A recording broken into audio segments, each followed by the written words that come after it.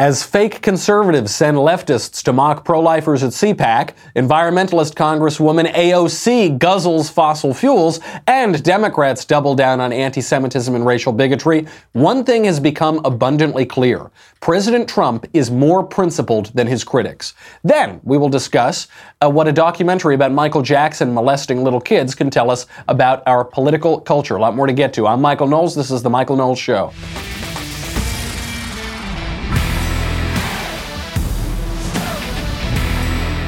The center holds at CPAC, and it reveals one of the shocking truths to a lot of people on the right and the left. All we have heard on the right and the left is Donald Trump. He doesn't have any principles. Maybe he's a good president. Maybe he's doing good things. He doesn't have any principles, though. Obviously, the Never Trump crowd says this. Obviously, the whole left says this. Doesn't have any principles. It has become very clear within the last few weeks. Donald Trump is far more principled than his critics, to the right or the left. We'll get to that in a second, but first, let's make a little money, honey, with Purple Mattress. Oh, how I love Purple Mattress. Purple, you know, obviously I need to get 20 hours of sleep a night. I was trying to go to sleep last night, and I have these lunatics who live above me who just scream at each other all night long. And I would have been awake all night if not for my Purple Mattress. Their loud, awful shouting was only beaten out by the comfort of my beautiful Purple Mattress. I was very skeptical about Purple at first because it's not an inner spring, it's not a memory foam exactly. It's this new material developed by rocket scientists. It's firm and soft at the same time. How is that possible? I didn't think it was possible. It is. It is the greatest bed I've had in my life. I have recommended it to a zillion people. I, basically tossed my old bed out the second I got it. I absolutely love it. 100-night risk-free trial. If you're not fully satisfied, you can return your mattress for a full refund. Backed by a 10-year warranty, free shipping and returns, free in-home setup, and old mattress removal. You will love it. Right now, my listeners will get a free Purple pillow with the purchase of a mattress. That is in addition to the great free gifts they're offering site-wide. Just text COVFEFE, C-O-V-F-E-F-E, to 84888. That's the only way to get this free pillow.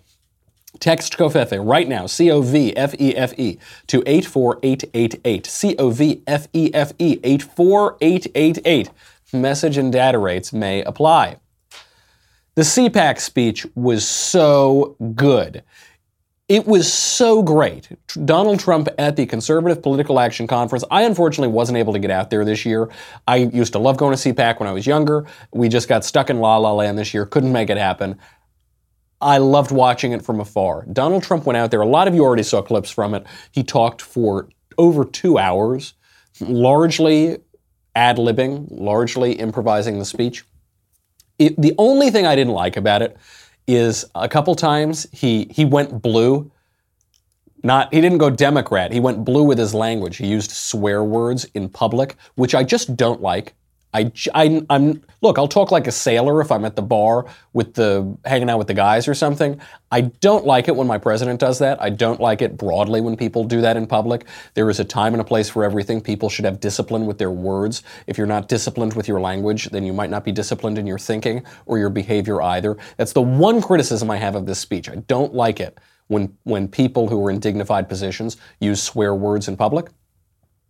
That said, that's my only criticism. The speech was fabulous. The speech was unbelievably good. He covered everything. He covered all of the ground.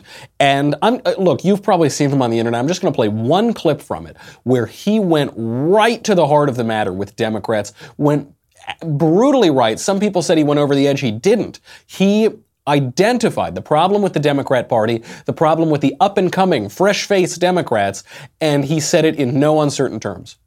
We have people in Congress, right now, we have people in Congress that hate our country. And you know that. And we can name every one of them if they want. They hate our country.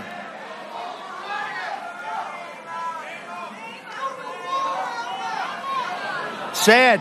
It's very sad. When I see some of the things being made, the statements being made, it's very, very sad. And find out, how did they do in their country? Just ask them, how did they do? Did they do well? Were they succeeding? Just ask that question.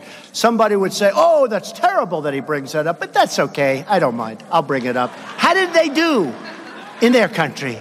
Not so good. Now, if you don't know what he's referring to here, he's referring to freshman Representative Ilhan Omar. He's referring to this woman. She's an immigrant, and she doesn't like America. She doesn't like America. She doesn't like our allies.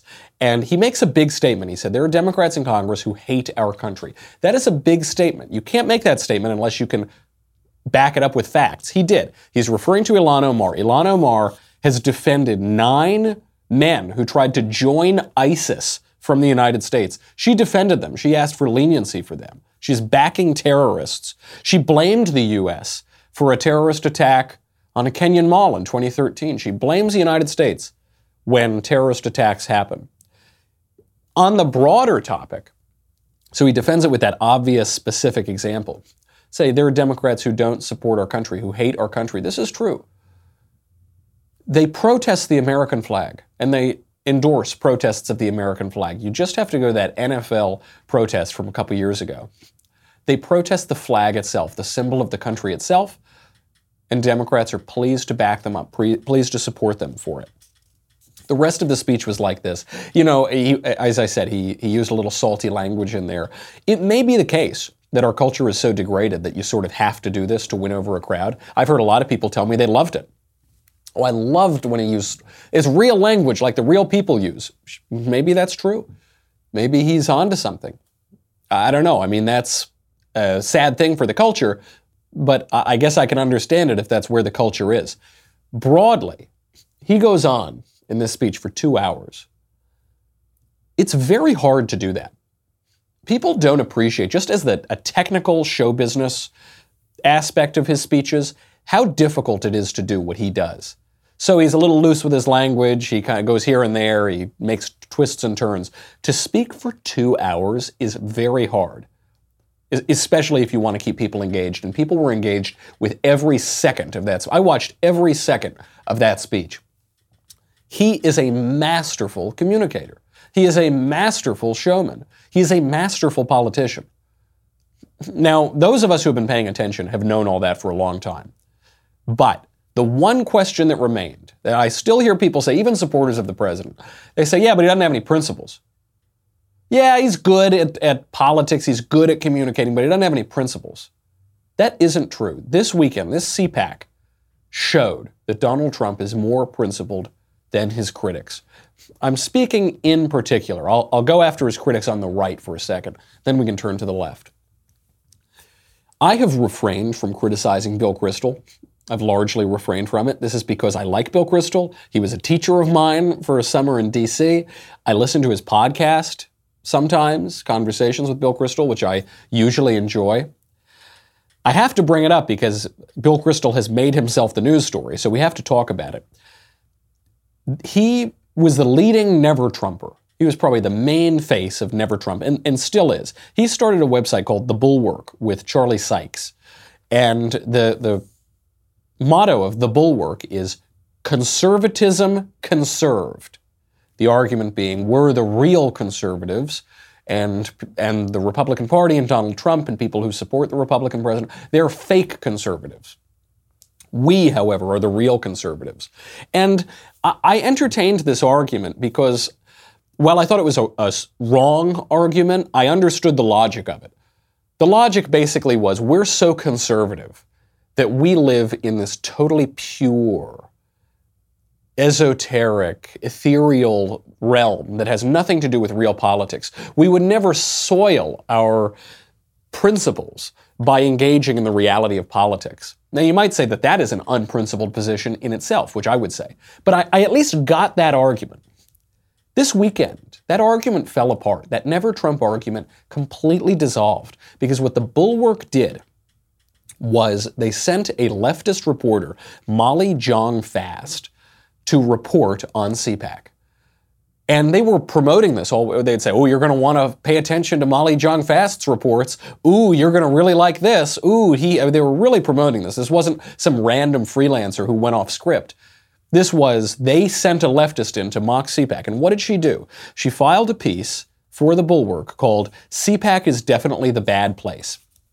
In that piece, you can read it yourself, she attacks pro-lifers. She refers to them as anti-choice almost exclusively, if not exclusively.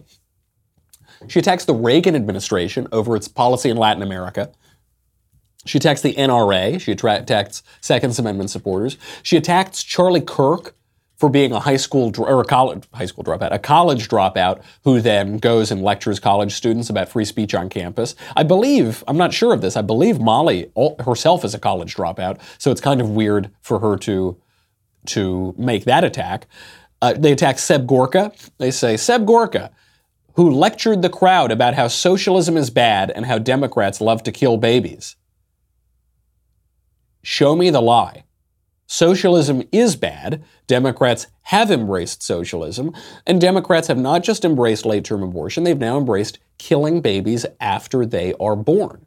Not even just Ralph Northam in Virginia. Senate Democrats voted against a bill that would offer medical treatment to babies who are born, who survive abortions. National Democrats voted to kill babies after they are born. She attacks this as somehow bad, somehow wrong. She attacks conservative sponsors of media, specifically Mike Lindell, who's the MyPillow guy who sponsors a lot of conservative media. She attacks him for sponsoring conservative media. She attacks the RNC and RNC chairwoman Ronna McDaniel. She attacks Fox News host Laura Ingraham. And then she attacks John Batchelor, who's a radio host who's conservative. He's been battling cancer. And she attacks him for looking ugly and old. Said it looks like he's 400 years old. I think after the blowback, she finally had to delete that tweet. So the principled, never Trump stance was we're going to conserve conservatism. How does any of that conserve conservatism?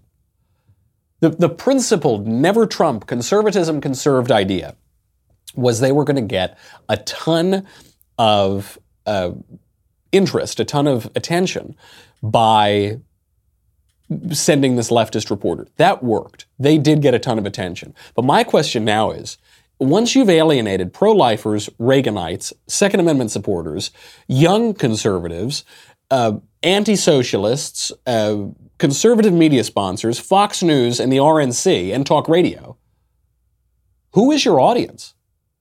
What are you conserving? Because the only people who will want to read this are those suffering from Trump derangement syndrome, which is exclusively left-wing, with the exception of the dozen never-Trumpers that still exist. And the left is never going to read an outlet that calls itself conservatism conserved. It just isn't going to happen. They might invite you on MSNBC to go attack the president, but that's it. Very misguided. And by the way, after all of this, after it was clear what Molly Jong-Fast did, Mr. Kristol came out and tweeted, quote, "Thanks to Molly Jong-Fast for triggering so many snowflakes on the right with her mordaunt, gasp, heterodox dispatches from CPAC 2019. He's acknowledging her attacks on pro-lifers.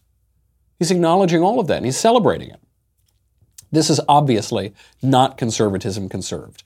Ironically, what it actually is liberalism liberalized. I'm not just making a little cute play on words. That's actually the difference. And this has been a project of many people on the right for a long time. They don't want to conserve the conservative tradition. They want to liberalize the liberal tradition. They are liberals who want to make liberalism a bigger tent, who want liberalism to be more liberal, who want liberalism to engage with free speech or whatever. This was the idea. Bill Kristol said, a couple years ago, he said, let's rebrand the GOP as the liberal party. Because we're the real liberals. And we're the cool guys. And liberalism is so great. What a bad idea. That's a terrible idea. That's, ironically, Donald Trump is actually doing the Bulwark's mission. Donald Trump is actually conserving conservatism. He's saying there is an alternative to liberalism. Conservatism is not just another form of liberalism. There is a different conservative tradition. That is much more honest, and that is much more principled. what the Trump critics on the right are doing. And I think they finally exposed that. I don't know how they could expose it in any more obvious fashion than to send a leftist to go make fun of pro-lifers at CPAC. We have to get to how the left is less principled than Donald Trump, but first, let's thank our wonderful sponsor, Mike Rowe. If you are looking for more great podcasts to listen to, but you're short on time, you've got to check out The Way I Heard It with Mike Rowe. This podcast gives a unique take on American history, explores everything from pop culture to politics, actors to athletes, history to Hollywood, and each episode is 10 minutes or less. The Way I Heard It is hosted by Mike Rowe. He presents stories for the curious mind with a short attention span. His storytelling is reminiscent of the late Paul Harvey's The Rest of the Story. It reminds me a lot of Ronald Reagan, actually. It's got a very Reagan-esque quality. They're all pretty short. They're all under 10 minutes. It's the #1 short-form podcast in America, downloaded more than 87 million times. You can start with episode 36, Oh Brother. I don't want to ruin the episode, but it is about a sibling rivalry, siblings torn apart by politics in a very tough American election that was based on making America great again, and how it intersects with pop culture, how it intersects with the entertainment industry. I don't want to ruin it anymore, but it's a fabulous episode. Go to mikerowe.com/podcast today and listen and subscribe to The Way I Heard It. MikeRowe.com/podcast. MikeRowe.com/podcast. You are going to love this, especially if you're short on time. It is just such a great little dose of wit, of history, of political cleverness. I really like it. I'm sure you will too. Check it out, MikeRowe.com/podcast. It's not just the right that has fewer principles than Donald Trump. It's the left as well. So we see this most clearly with Alexandria Ocasio-Cortez. Alexandria Ocasio-Cortez, our favorite, the socialist from Yorktown Heights, she said, quote, I'll try to do we're like, the world is going to end in 12 years if we don't address climate change. That's what she said. So what she is saying is we need to have 0 greenhouse gases. We need a full transition off of fossil fuels within 10 years, or else the world will end, or else it is not okay to have children. That's what she said. You have to ask yourself if it's moral to have children in this world. And what did we learn from federal filings? She's a hypocrite. She doesn't practice what she preaches. So Alexandria Ocasio-Cortez lives in the city with the greatest subway system in the world. And according to her federal filings, she listed over 1,000 Uber, Lyft, and Juno transactions during her campaign. She spent $30,000 on rideshare. Guess where her campaign headquarters was located? 1 minute away from the 7 train. And the 7 train can take you anywhere, because the 7 train connects to a bunch of other lines, so you can get all around. She lived a 1-minute walk away from the 7 train, and she spent 30 G's on rideshare apps. To put that into perspective, Max Rose, who's another freshman Democrat from New York, he only spent $6,000 on rideshare apps, and he only spent them on 329 rides during his campaign. So she used way multiples more than this. Then what happened after the primary? After the primary, AOC set her sights outside of New York. She flew around 66 times, costing $25,000. She wants trains over planes, doesn't she? Well, she only took 18 Amtrak rides. She flew 66 times. Actually, on October 12th, 2018, on that day alone, AOC logged 26 car service transactions. That's in one day. And what I'm pointing out here is not that she shouldn't take Ubers, not that a congresswoman shouldn't ride. What I'm pointing out is she doesn't believe what she's saying. She is a fraud. If she really thought that the world were going to end because of greenhouse gases, she would take the subway, which is 1 minute away from her headquarters. She wouldn't fly all over the country to raise money. She would stick around town. What she is saying is, do as I say, not as I do. Greenhouse gases for me, but not for thee. It is a real hypocrisy. And some have said, well, you know, people, someone tweeted at me, they said, Ralph Nader campaigned for seatbelt laws at a time when there weren't a lot of seatbelts in cars. Well, Henry Ford took trains at a time when he was building automobiles. Well, that's not hypocritical. It is hypocritical for her, because she's saying the world will end if people continue these behaviors. That's the difference. She says this is destroying Earth, imperiling the future of the human race. That's what makes it hypocritical. And she obviously doesn't believe it because environmentalism is a sham. It is an obvious power grab. Now, this is to make AOC probably not the worst of the Democrat congressmen these days, because she is not explicitly defending killing babies after birth or condemning the Jews. I want to get to Ilhan Omar in a second, which is what she is doing. But first, I want to talk about just the Democrat tenor, because when you call them out on hypocrisy, when you call them out on their double standards, on race, on the environment, on whatever, what do they don't have an argument. So what they immediately do is call you Hitler. This is what happens when you don't have an argument. That's how you know they're losing the argument. Here is Elie Mystal on MSNBC using this ridiculous tactic. I know you have a reaction, Elie. I feel in my heart that you might have a reaction. Mark Meadows, I know white members of Congress can't say this because they have to work with the man, but I don't have to work with the man. Mark Meadows is so racist that he needs to be put on display at the African American History Museum as an artifact, all right? I am so sick of Republicans thinking that the only racist people left in America are David Duke and Louis Farrakhan, all right? White people don't get a vote. White people have been held in bondage and oppression in the New World for 400 years. My own counsel will I keep on who is to be called racist. All right. So when these white Republicans try to tell me, and Bagger Vance standing behind her, when these people try to tell me who is racist and who is not racist, they need to understand that I do not care. What I care about is what their policies are and what their actions are. And Mark Meadows is a birther. So he can roll his behind out of here. You know what he's saying? What he's saying is, I don't have an argument. I don't have an argument, and so I'm going to demagogue. And you can't have an opinion. You don't get a vote. You do. You're allowed. You don't understand how opinions work. Mr. Mystal. More on that in a second, but first let's make a little money with Candid. Have you ever had a problem with your teeth that you've always wanted to get fixed? I have an option that can help. You won't need to go through the hassle or long-term treatment of wire braces. You can do it all from the comfort of your own home. It's this new company called Candid. Candid is helping people gain confidence through accessible and affordable orthodontic care. Candid's network of highly trained orthodontists review each and every case and directs the entire aligner plan. Straighter and brighter teeth in an average of 6 months cost 65% less than braces. When I was a kid, I had braces. It doesn't look great. It's really kind of hard to pick up girls if you've got the braces. And they were very, very expensive. Now you can save so much money. You get clear aligners that are sent directly to your home, customized specifically to fix and straighten your teeth.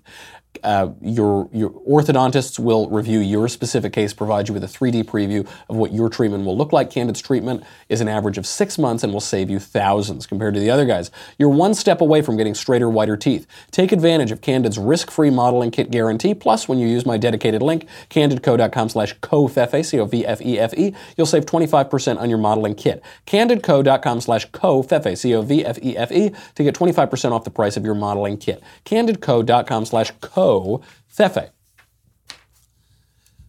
So what Elie Mystal just said is not true. It is not true that white people don't get to have an opinion about something because of the color of their skin. It's not true that black people don't get to have an opinion about something because of the color of their skin. That's not how opinions work. Thinking people can hold opinions about anything, and they should. And this is the issue, because the Democrats are no longer thinking. That's not just a throwaway line. Leftism has become a psychological twitch more than a coherent ideology. 50 years ago, liberals would say this about conservatism. Conservatism is just a psychological twitch, not a philosophy.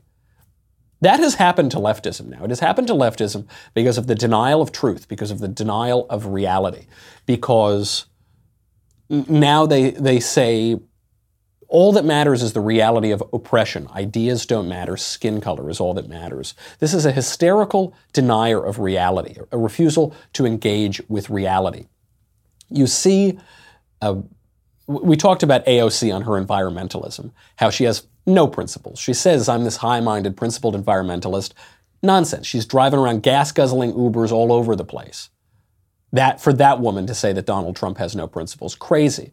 But on the race issue too, Democrats have this problem. They're not handling their race issue well. Over the weekend, Ilhan Omar, that freshman representative, got into a spat with another Democrat colleague, Nita Lowey, and she doubled down. She said, quote, "Our democracy is built on debate, Congresswoman Lowey.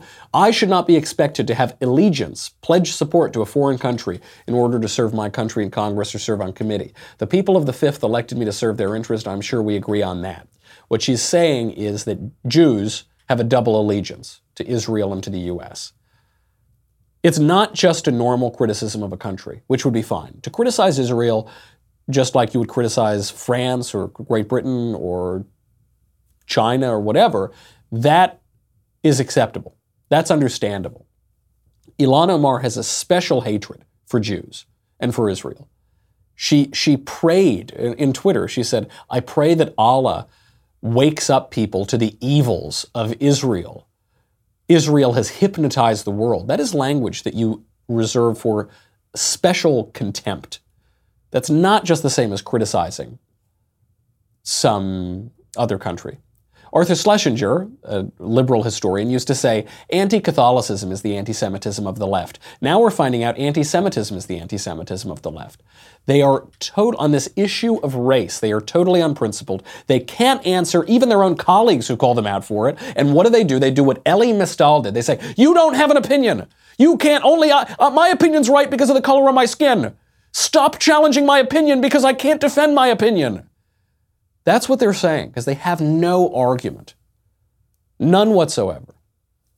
And it even threw some clarity for me. I've never thought that the left had principles, but I sort of thought maybe in their own really narrow way, they're following a principled position. They're not. They're hypocrites on the environment. They're hypocrites on race. It is all just a naked power grab for socialism under the guise of environmentalism, a naked power grab for censorship under the guise of racism or anti-racism.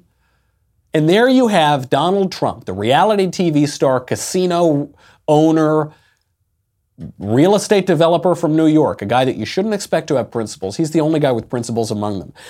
We will get to why CNN thinks he's Hitler in a second. Then obviously we have to talk about that Michael Jackson documentary and the political lessons that we can learn from a pop star molesting little kids. But first, you got to go to dailywire.com. $10 a month, $100 for an annual membership. You get me, you get the Andrew Klavan Show, you get the Ben Shapiro Show, you get to ask questions in the mailbag, you get the Matt Walsh Show, you get everything. You get so much, and you get this.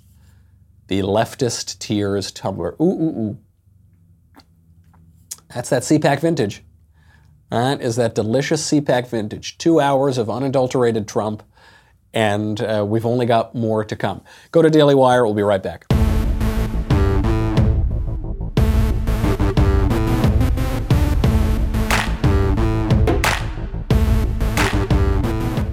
So CNN decides that they're going to finally have to react to this CPAC speech. How are they going to do it? Donald Trump called them out. He exposed them for what they are. He exposed people in this country who hate this country. He specifically, using real examples, he has exposed his critics on the right through his success, through his effective conservative administration. So what is the last argument that CNN can possibly make? I'll give you a hint.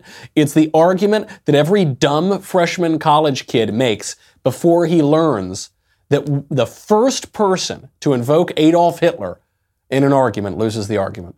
Sam, the idea of preserving heritage taps into historically darker times, certainly. Not only that, though, you say what we heard from the president in those remarks also could pose a national security concern. Well, his statement makes me sick. On a personal level, preserving our heritage, reclaiming our heritage, that sounds a lot like a certain leader that killed members of my family and about 6 million other Jews in the 1940s. I forgot. Heritage is the Holocaust. Yep. That's it. If the Heritage Foundation, how the hell are they still allowed to operate? We've got the Heritage. I thought they were just a sort of mild-mannered conservative policy wonk think tank. No, apparently they're Holocaust advocates. Is that what it would be? A Holocaust proponent? I don't know. If you mention heritage, You think of your family heritage, your national heritage, your religious heritage, you're basically Hitler. It's kind of funny because there was a clip floating around of Joe Biden saying exactly the same thing as Trump. You can find it from the 2008 campaign. He said, "We need to preserve our heritage." And I wonder if this lady would say that Joe Biden is another Hitler. Probably not. If the left had principles, they would argue with the points that Donald Trump is really making. If the left had principles, they would say, we don't want to preserve our national heritage because we don't like our national heritage, because we don't like our nation, we don't like our country. That's fine. That's a fair argument to make. Donald Trump says, I like our country, I want to preserve our heritage. The left says, we hate our country, we want it to be completely different. As Barack Obama said, I want to fundamentally transform the country. That's an honest argument. And Obama, at his best, was making an honest argument. But the left isn't doing that anymore because they don't have any principles, because they're total hypocrites. And then the other thing that they do is they gaslight. So they tell you that reality, as Donald Trump observes it, is not reality, and that fantasy is reality. She goes on. But on a national security level, the president talks about preserving our heritage as a catch-all for implementing policies that misallocate resources. He pretends that there are massive flows of illegal immigrants coming over our borders and is spending billions of dollars on a border wall emergency instead of paying attention to real national security threats. He sounds a lot like despotic leaders that have talked about white heritage and white nationalism around the world and is putting resources in the wrong place and pretending that there are foreign people trying to influence our country in a way that just isn't accurate. He sounds a lot like people who talk about white nationalism. Can she cite any example? She's trying to say he's David Duke. Can she cite any example of this? She's trying to say he's Hitler. Can she cite any example? Of course not. But then she goes further. It's not just the empty insults. She says that there's no such thing as a foreign invasion. Donald Trump is pretending that foreigners are entering our country. We're apprehending almost 2,000 of them a day. We're at relative record highs of illegal aliens pouring across our border. And then when you consider that this has been a problem for 40 years, you have 11 million, 12 million illegal aliens here. Then she says, Donald Trump says that those illegal aliens want to influence our politics. Yeah, your party is registering them to vote. When you go to the DMV in places like California, they have motor voter laws. They just register you to vote when you get your driver's license. An illegal alien can get a driver's license in many places. And so they can be registered to vote. You've seen cases of voter fraud turn up. Of course, why do you think Democrats want this flow of illegal aliens anyway? Because statistically, they are overwhelmingly likely to vote for Democrats. That's why they changed their tune on it. She's telling us that reality is not so. There's nothing principled about that. And this is why I think some people get angry because I don't criticize Donald Trump as much as they would like me to. I don't say, oh, he passed this policy this way instead of this way. Oh, he tweeted something that I don't like. Oh, he wag. This is terrible. This is awful. Look at the alternatives. If we're talking about the dignity of office, if we're talking about integrity, if we're talking about actually accomplishing something in politics, who am I supposed to prefer? His disingenuous critics on the right, like at the Bulwark, which is sending leftists to mock pro-lifers? Are they the dignified people? How about the people on the left who are race and climate hustlers, who obviously do not believe the things that they are preaching and who are just trying to take power? The ones who say, shut up if you're white. The ones who say, I need to take away your political system. We need to utterly transform the republic and remove your political liberty in the name of the sun monster, which I don't even believe in. Donald Trump, of all the shocking things, Donald Trump seems to be the guy in politics right now at the top levels with the most integrity. Now, some people are really surprised by this. I don't know. I think maybe it's because they got a little wrapped up with anti-Trumpism, and they forget that politics is a really tough game. Politics attracts pretty gross people sometimes.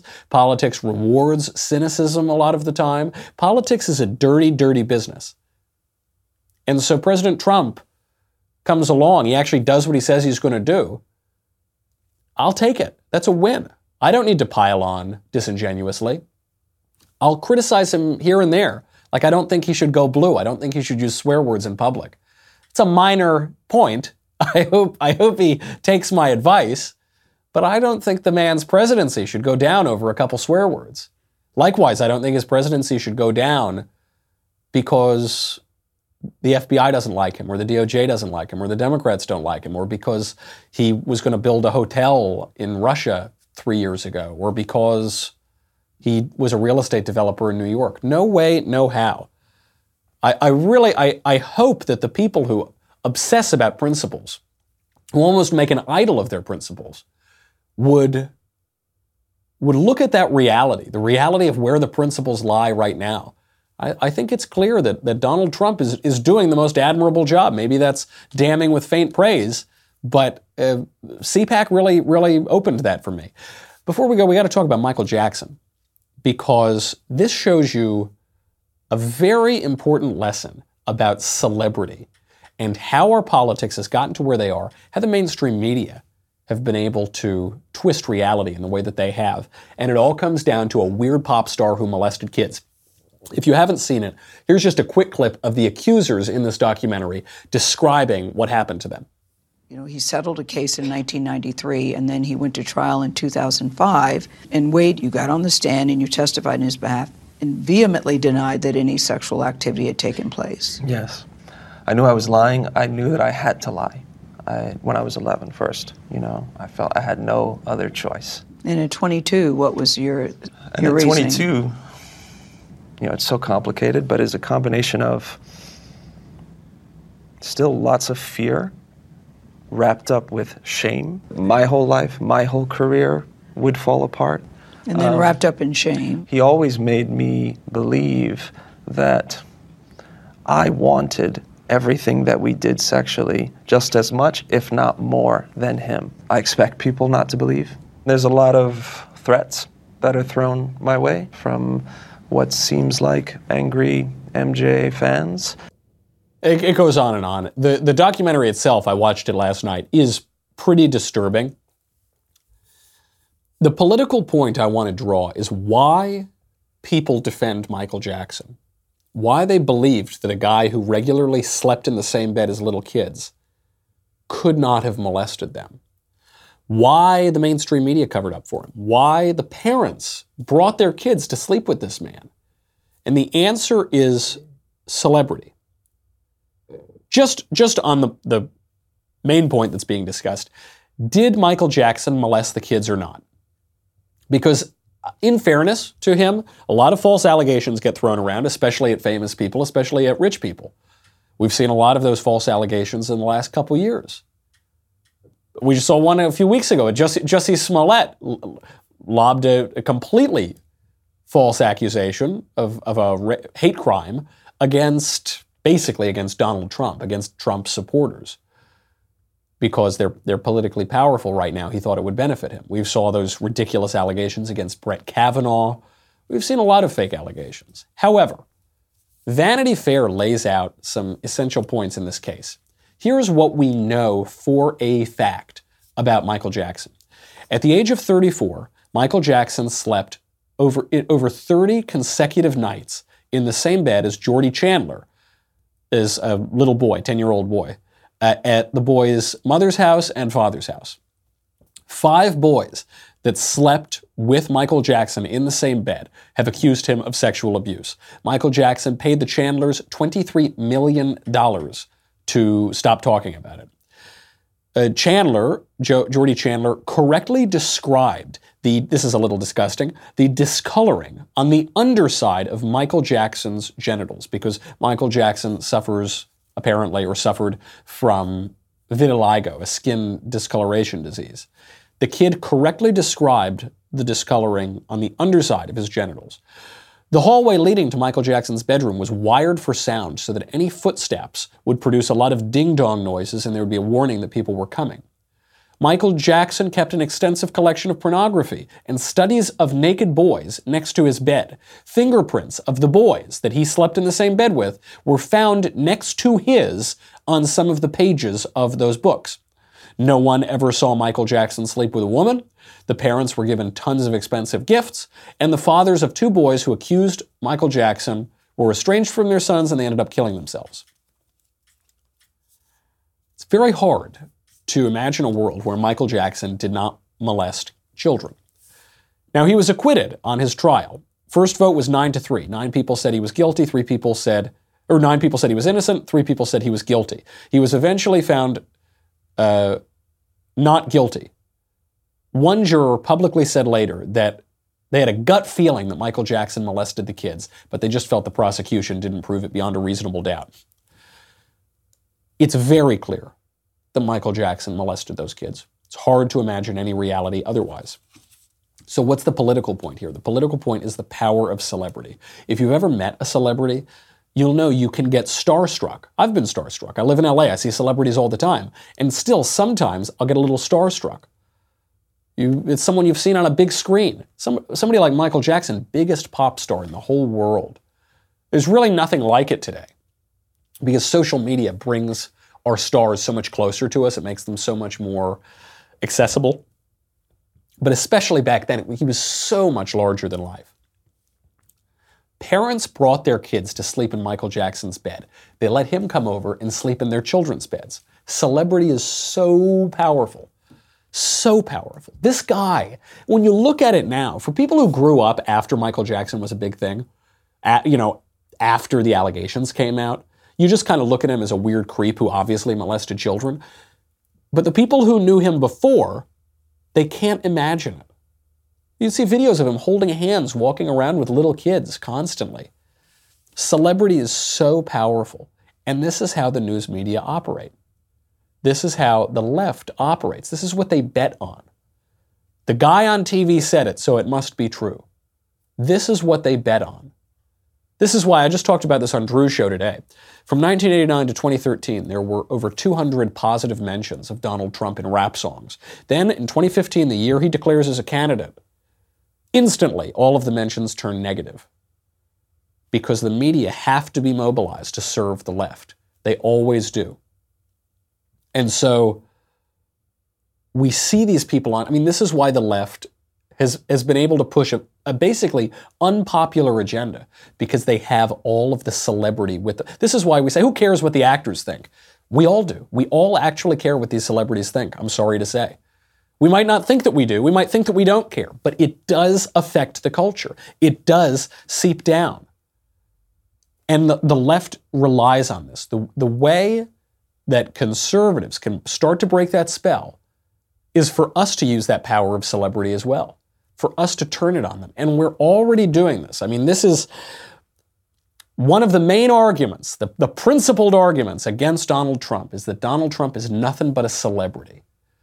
He's just a game show host. He's just a tabloid star.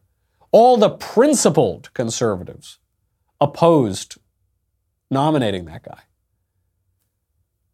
Celebrity matters. The last most effective Republican president we had, what was he? He was a Hollywood star. He was a celebrity. His name was Ronald Reagan. There's nothing principled about intentionally losing all the time. There's nothing principled about not reacting to political realities. That's not principled. That's foolish. And we saw over the weekend the biggest celebrity on planet Earth, Donald Trump, go out there and for the first time in our lifetimes, turn that celebrity for political good with great political skill, with great political principle. And you could tell the Democrats are running scared. They're launching a zillion investigations. Maybe we'll try to get into that tomorrow. They're really so desperate to take him down. Now more than ever is the time for conservatives, as CPAC is supposed to do, to unify, to come together and to defeat the left. They are terrified. They're terrified because this is effective. Conservatives are being effective now for the first time in a long time. We should relish that. We should celebrate that. We should lift up our principles on that great wave. And I think for the right, as of right now, the future is looking very bright. Come back tomorrow and we'll get into all the bad stuff. Okay, in the meantime, I'm Michael Knowles. This is The Michael Knowles Show. I'll see you then.